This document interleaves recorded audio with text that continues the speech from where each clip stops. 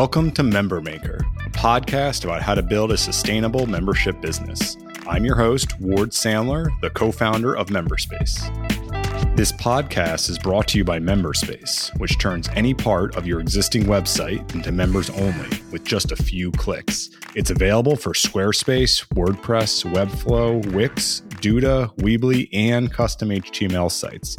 Learn more at memberspace.com. Hey, Sarah, welcome to Member Maker. Hi, Ward. Thanks for having me today. Sure thing. So what is your business and who are you helping? So I actually offer two types of memberships. I offer the Veg Out Project Meal Plan Series, which is a plant-centered meal planning service and a search engine portal of over 275 plant-centered recipes that are designed to help busy people eat more veggies.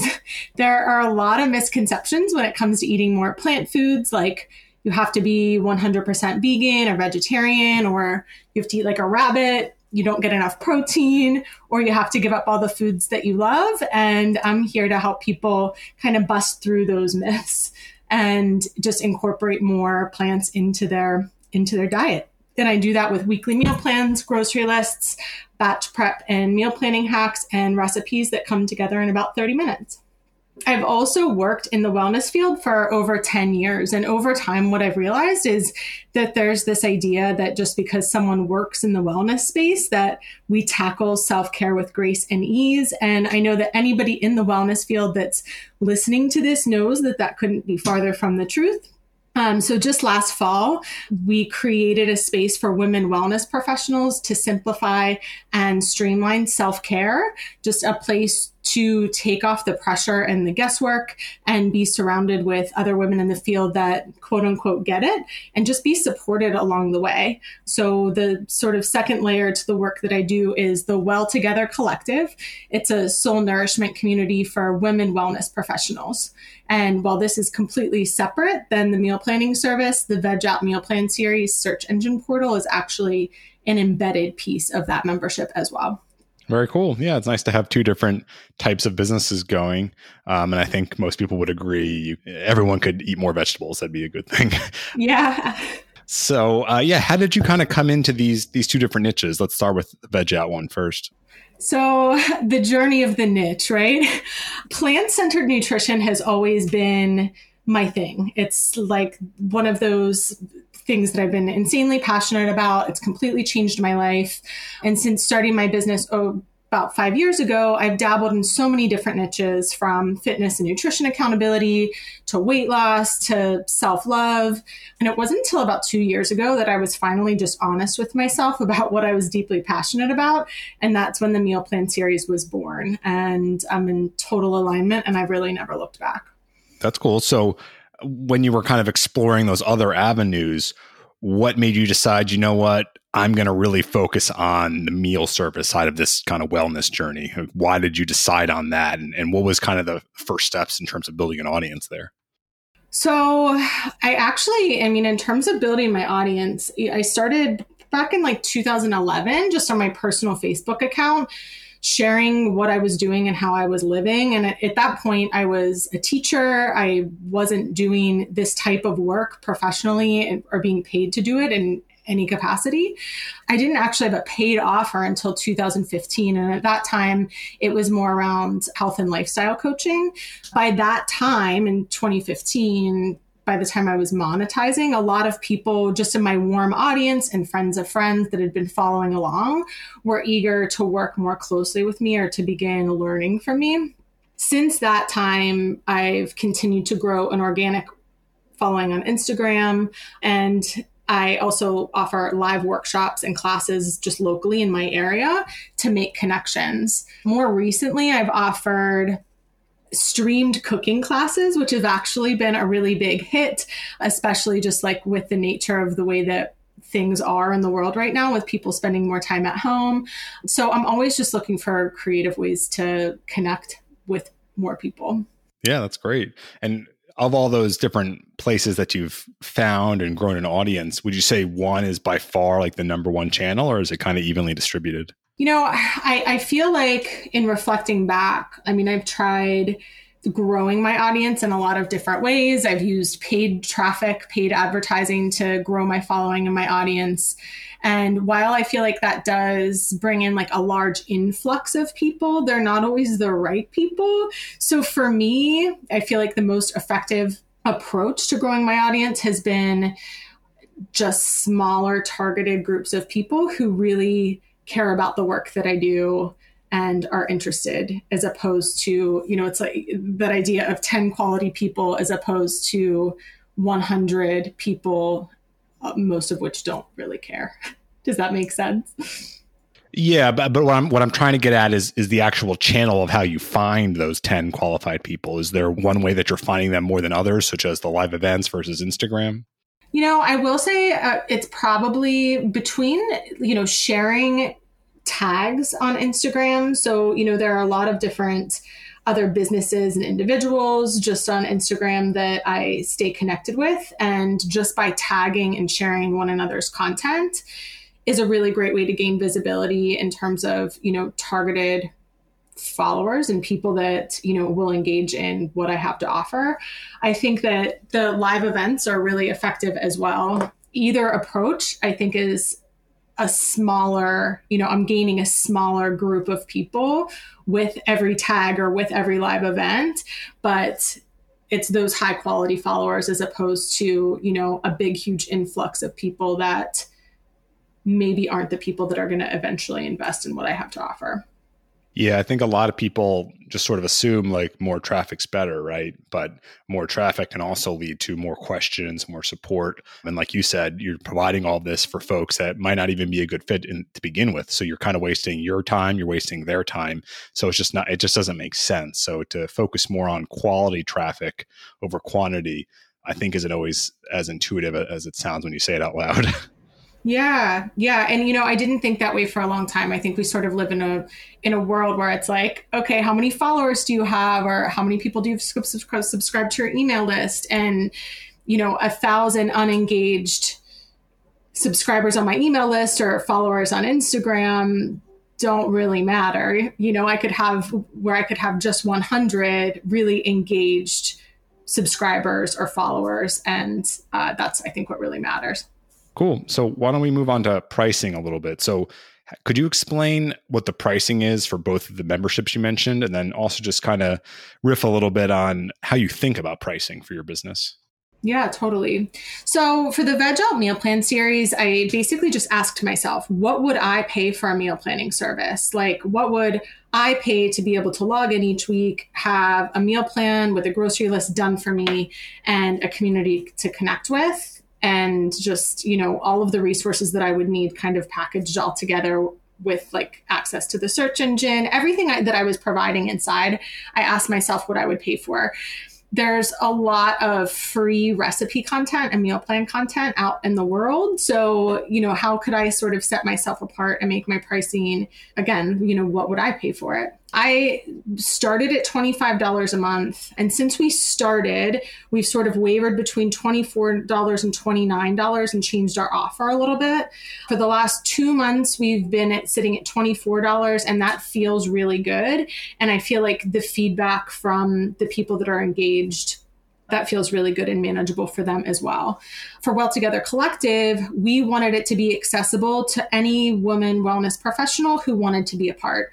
In the coaching world, in the wellness world, there are all of these like high ticket coaching offers out there. And we wanted to really set ourselves apart from all of those big sort of outlandish offers and make this really accessible and valuable to women in the wellness space. So we offer 2 different membership options within Well Together Collective. We have a core membership, which includes weekly curated guided meditations and journal prompts. We offer weekly challenges, an exploratory book series, and we also include a movement philosophy, the Veg Out Meal Plan series search engine. And then we also have a community component. So we have an online community in a platform called Mighty Networks. It's basically like a Facebook group, but not on Facebook. And then we have in the expansion membership monthly coaching component, which is a space for members to come exactly as they are, ask real-time questions, share openly, and just connect with other women in our field on a deeper level.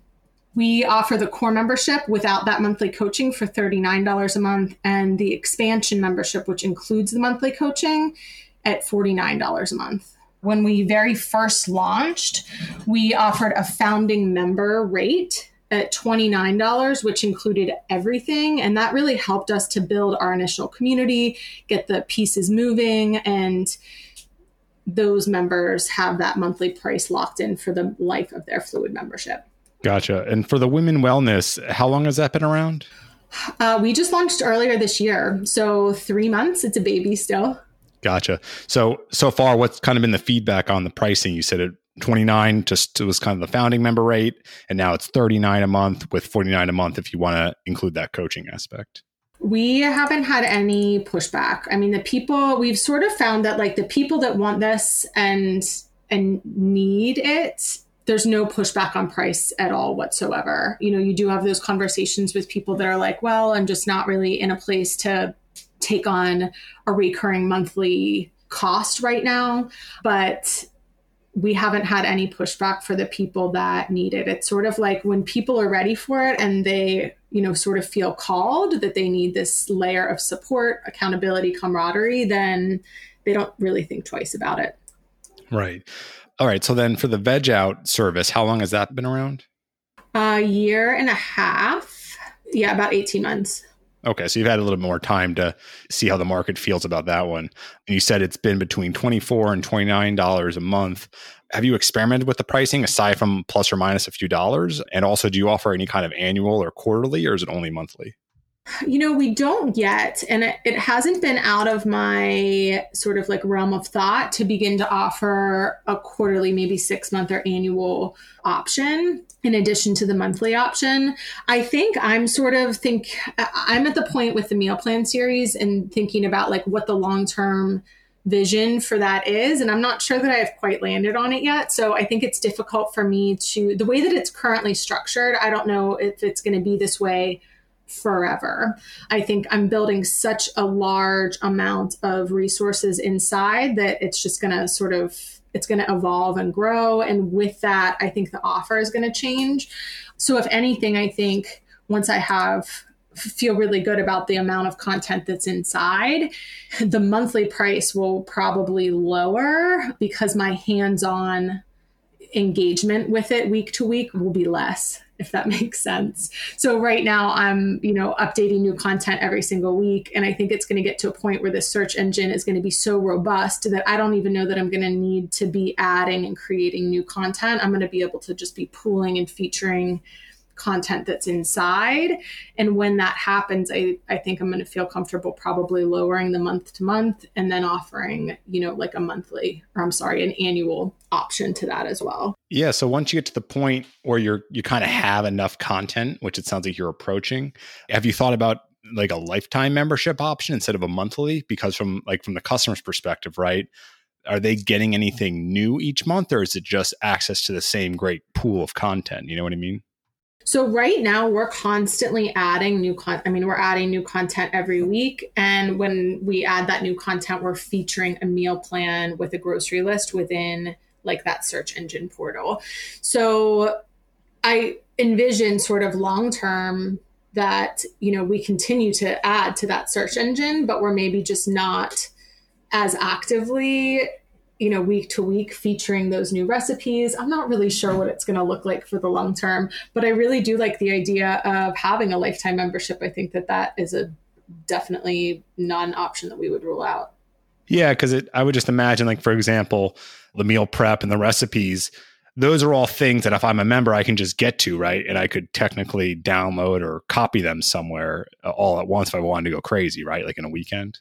Yeah, you could. And we've actually thought about that. And to be honest, when we started, we didn't include all of the archived meal plans. So all of like the past content we didn't have inside for that reason. I was like, well, what's going to hold somebody back from just coming in and, printing off everything? But I think it was actually a conversation with, just added value with one of your support people on your team that helped me to sort of realized that that is like such an added value piece to be able to be a pull from that archived content that we've started to include it. So people can access, all past month meal plans. I think people, they'll get really pumped about like, okay, what's going to be the new thing that's going to be featured this week, even though they know they have access to all of that old content. It's just that sort of like anticipation of like, what's going to come next.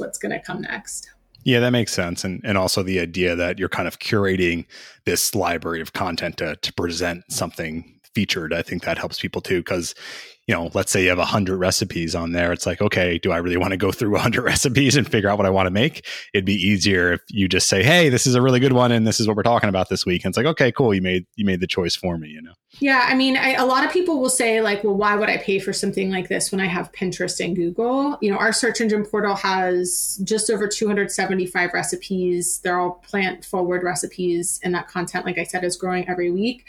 But, you can type in something like, broccoli recipes. If you type that into Google, you're going to get like hundreds and thousands of search results, and you don't know if they're going to be any good, and you don't really know if they're like, good for you. So we take all of that guesswork out, and instead of like, hundreds of thousands of broccoli recipes, you're going to get, a dozen or a couple dozen. So it helps to kind of eliminate that feeling of overwhelm, especially for somebody that's just getting started. Yeah, I mean, you could extend that argument to almost any course ever that's been created. You technically could Google for those answers and comb through, thousands of pages of content and kind of come to the same conclusion that the course does. But you're paying for someone to do that curation and research for you to say, here are the best options based on what you care about. So I think that totally makes sense to have people basically pay for your curation of a quality, data set, essentially. Yeah. Yeah, totally. And I'm a big fan of outsourcing too. Anything that, if you're not good at it or you hate doing it, like find a way to be supported, just outsource it. In this case, obviously it's like for meal planning, or if you feel overwhelmed by like, what's healthy or how can I easily get more veggies in, but even something like house cleaning or, business resources, business coaching resources, things like that, find a way to outsource it and be supported. Okay, so do you have an example of something that you've tried in the business that just didn't really work? And, do you know why? So I've done a lot of things that haven't worked, right? I think that's part of just growing a business, right? Is being able to just like continue to just show up and figure out what works and what doesn't work. As I think is sort of specific examples. And I mentioned this a little bit earlier, but growing my audience with paid Facebook advertising, that was not successful for me. I did gain a lot of followers, but they aren't, quote unquote, my people. I feel like another thing that didn't work for me was trying to sell a program or service to a niche that didn't make my heart sing, that wasn't like in total alignment with what I loved. Like when I was selling programs that were geared toward weight loss, like, sure, that's great, but I'm not really passionate about weight loss. I don't feel like that's going to necessarily change somebody's life. What I offer now, weight loss is often a byproduct for people that want that goal or are setting out to achieve that. But that's not the selling point, right? The selling point for me is like, just incorporate more plant foods and reap all of the benefits. And that feels so much more powerful to me. And I feel like I can speak just more truly to that as opposed to selling to weight loss. Another thing that I had tried in the past was offering high-end one-on-one coaching packages, and it just didn't work for me. And that's actually what brought me to the membership model. And I'm so grateful to be able to have these two platforms to share, build community, and share so many incredible resources at a price point that feels, easy to talk about and easy for people to say yes to. Awesome. So how can people learn more about you and your business, Sarah? All of my contact info is on my website at sarahkaminsky.com. Great. All right. So anyone can feel free to check that out. And Sarah, thanks again for spending time with us. Yeah, thanks so much, Ward. If you enjoyed this episode, please leave us a review. There's a direct link in the show notes. We really appreciate it.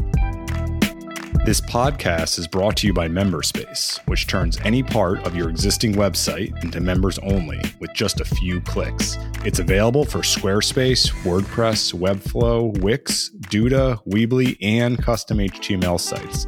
Learn more at memberspace.com.